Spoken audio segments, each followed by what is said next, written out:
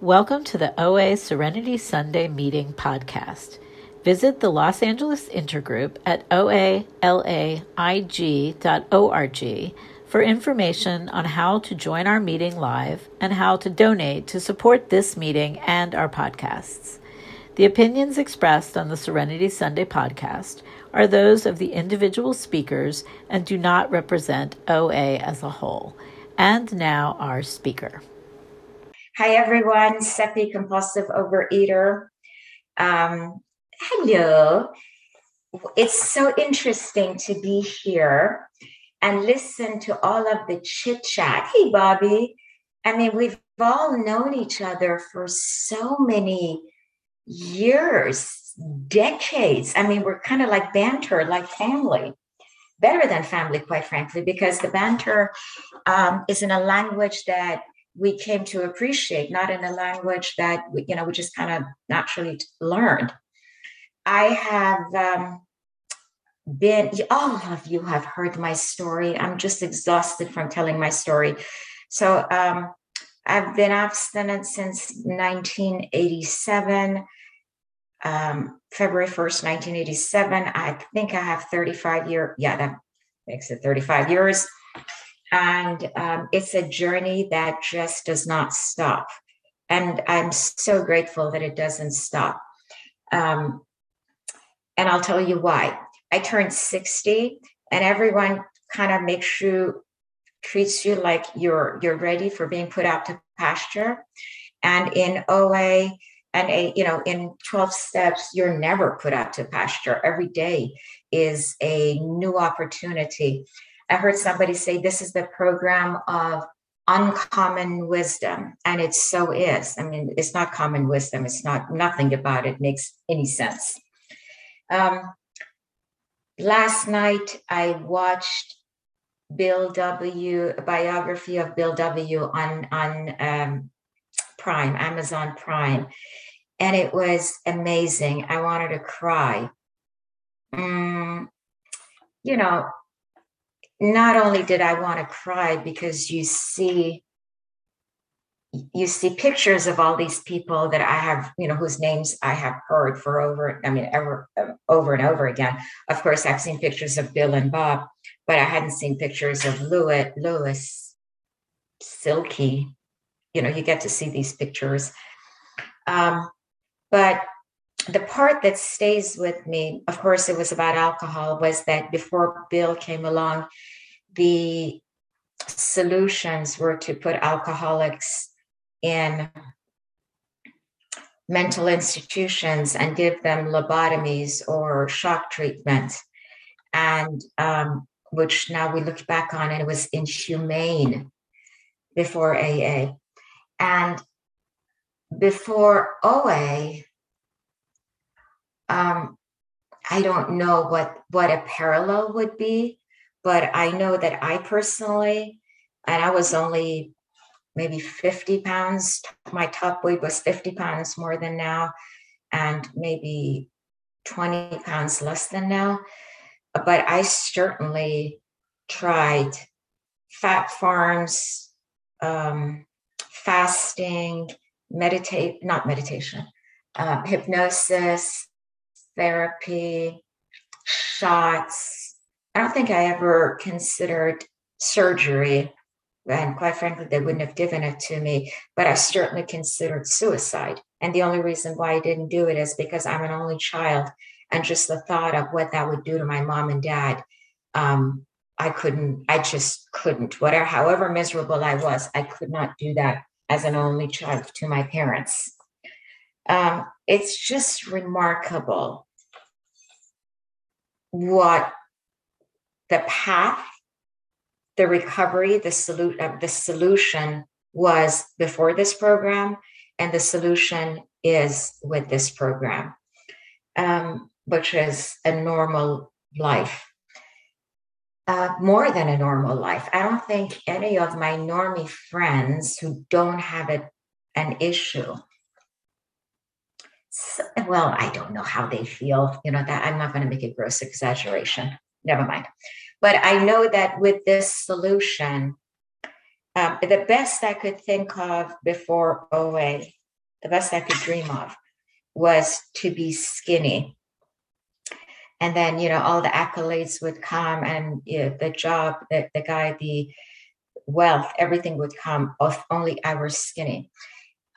With the program, I got all of them, but I got something that I didn't even know to pray for, which was quiet, moments of my head being quiet.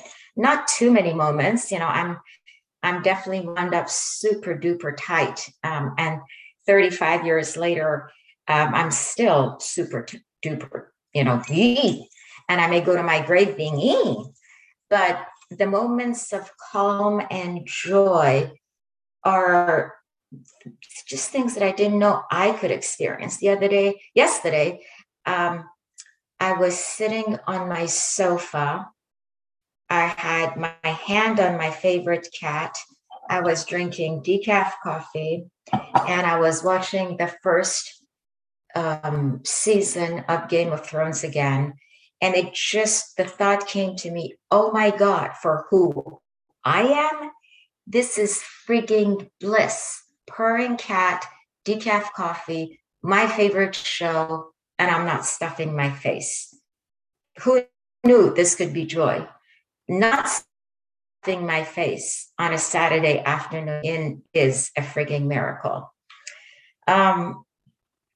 But just like the big book said, just like the part that Moran just read, the disease is cunning, baffling, and powerful. This week, I did two things that I've done every time I've done them in the past. They don't work out for me. I have very bad adverse reactions. And again, this week, I did them. Forgot, just plain friggin' forgot. One day on Monday, I didn't have regular coffee. I woke up and I had a Turkish coffee. I've proven to myself 1,700 times, if I have Turkish coffee, even at 7 a.m. in the morning, I can't sleep. This Monday was no different. I was in a meeting with my boss. I literally had to hold my hand over my mouth to stop talking because I was so caffeinated. What does that mean to me as a compulsive overeater? The following day, I was so tired and hungover that I just ate more, because what I do with fatigue is I eat more. I don't sleep more. What I do with fatigue still is I eat more. I just eat more abstinent food. So that's number one. No calories. Calories above the following day, but coffee. Forgot, just the memory is gone. How many times have I done this experience? The second thing is I had the other day 3 bites of sugar-free frozen yogurt, which for any of you who know me, I've talked about sugar-free frozen yogurt for all 35 years. But we've gone down from a pint a day to me having 2 or 3 bites every 3 months. The 3 bites experiment was as successful as it had been 3 months prior to that, which was within an hour of 3 bites with chemicals. I got such a throbbing headache. I had to have 2 Advils every 4 hours. So what God has done for me, which is absolutely I could not do for myself. He's made my body physically allergic to chemicals, to more and more things. And considering my abstinence was no refined sugar, that's the only thing it's ever been, and the solution was chemicals, I'm not going to break my abstinence to have the frozen yogurt. So God has absolutely done for me in the way of my body, in the reaction being painful, headache, itching. I had 3-4 years of severe itching. And, everyone said, this is age, deal with it. And I'm like, I don't think so. I'm not going to live the rest of my life afraid to take a shower. And finally, doctors made me just kind of stop all of the chemicals that I ate. And I just can have stuff with stevia. This is God. This is God. For my body to physically itch, or for me to get a throbbing headache, or to do something that is so much more painful than I want to be thin, or I shouldn't, or that's God. I didn't see it coming, but I'm thankful. Today, I spend a lot more time on my program than I did 35 years ago. A lot more time. The road gets narrower is something I heard when I first got here. When I got here, I thought the road gets narrower means you have to eat less. And to some extent, I do, not because I will myself to, but because naturally, just as I said, if I eat the way I did 35 years ago in abstinence, I'll just keel over and die. So the road has gotten narrower in what I naturally crave. But the bigger thing that the road gets narrower with time is I can sit a lot less time with discomfort. If I've hurt somebody, I don't even argue 3 days on, do I owe an amends or not, a 10th step? I just call them. If I can't call them, it's always at work. If I can't call them, I immediately, sometimes I recently heard a sponsee. If I can't call them, I text them. I can't even sit with it. The road gets narrower because you know what you have to do, and your ability to sit with bad behavior gets a lot less. Chuck C, you've all heard me talk about Chuck C. It's just, his book is so phenomenal. One of the things I've been practicing, he said, he wrote, the book was written when he was giving a speech at 29 years. And he said, even then, when he did something that was poor behavior, he would go to his closet and get on his knees and say, Dad, ain't it bad that I still have to do that? She was awful pretty. I'm sorry I had to behave that way. I wanted to impress her. And now I just say, God, I'm sorry I still have to behave that way. I want to do better. I work in a profession that actually has a lot to do with, our company is a big global talent management firm. And we do a lot of coaching for, we place a lot of CEOs and CFOs and C-suite level people, but we also coach. We have a tremendous amount of business in coaching executives for success. And all of the principles that we teach and charge hundreds of thousands of dollars for teaching companies on how to conduct themselves at work as a manager, director, VP, blah, blah, blah. 201, come back to 12 steps. Be of service, have integrity. It's more important to listen than to talk. A leader apologizes when they're wrong. We get the most phenomenal training for success for free. I do love this program above everything else. I recently had my annual performance review with my boss. And for the first time, he gave me a suggestion for improvement. And the suggestion for improvement was that I need to write less angry emails. And I told him about the restraint of pen and tongue. He knows about the 12 steps, and I share everything with him. And I said, good God, I can't believe I'm still struggling with this. And I am still struggling with this. So then he said, I know it always comes from the right place. It always comes from trying to protect the firm. But, what you write can hurt people's feelings, and it can be forwarded. And I realized, yep, I'm still, here's a character defect. I may go to my grave suffering from this. I may go to my grave. It's certainly a lot less, but the utter removal of it is dependent, that's God's job. And I've got to live with the consequences of what my character defect leads to rather. And I don't like it. but I am fundamentally different than my fellows. I am fundamentally different than all of my peers. Um, and I have to accept that, and it might have a price. And it's been hard. That one has been hard, that I'm still struggling with that.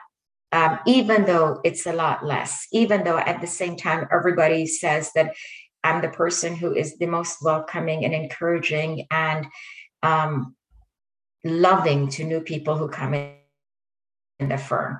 The other part of me is also that, I'm a compulsive overeater through and through. There's a reason the big book says, right, page 66 says, love and tolerance and patience. They're foreign. Patience is thank you. Patience is foreign. No matter how hard I work, it's a 4-letter word for me. The other day I was walking past a cop car, and apparently they had an emergency. And right when I wasn't quite walking across it, I was wearing along it. And they turned on the siren. And without realizing, I flipped off the cops. So my serenity, hopefully, maybe, 50 years sobriety, abstinence rather, I will not be able to react. Don't know. But I do know that that same big book that I cherish in the vision for you says very specifically, everything that is possible for us is possible for you. So if there are people who have managed to not levitate, I mean, I'm joking, but people who are spiritually fit all the time and don't lose their temper, it's possible for me as well. It says the age of miracles is with us. I take that very literally, not metaphorically. A lot of miracles have happened already that by any stretch of conventional wisdom should not have happened in my life by any stretch. And the part that I really love, it says, the best years of your life are ahead of you. And I've said this in every meeting since all of a sudden I caught on to this. It doesn't say the best years of your life are ahead of you when you join this program in your 20s, like I did. It means the best years of your life are ahead of you now, Seppi, at 60. So 61 can be more delicious. 62 can be even more delicious. Blah, blah, blah, blah, blah. So this is the one place that I get hope, but not woo-woo hope. Hope based on evidence of everything I witnessed in all of your lives and all the stories you share. And then it helps me look at my stuff and I say, yeah, what were the chances of that actually happening? Boom. Yet in the program, all sorts of phenomenal stuff happens. I love this program more and more with every passing year. I'm so eternally for Zoom that allowed us to continue and not all fall into solitude and 500 pounds weight gain or weight loss, whatever your disease might be.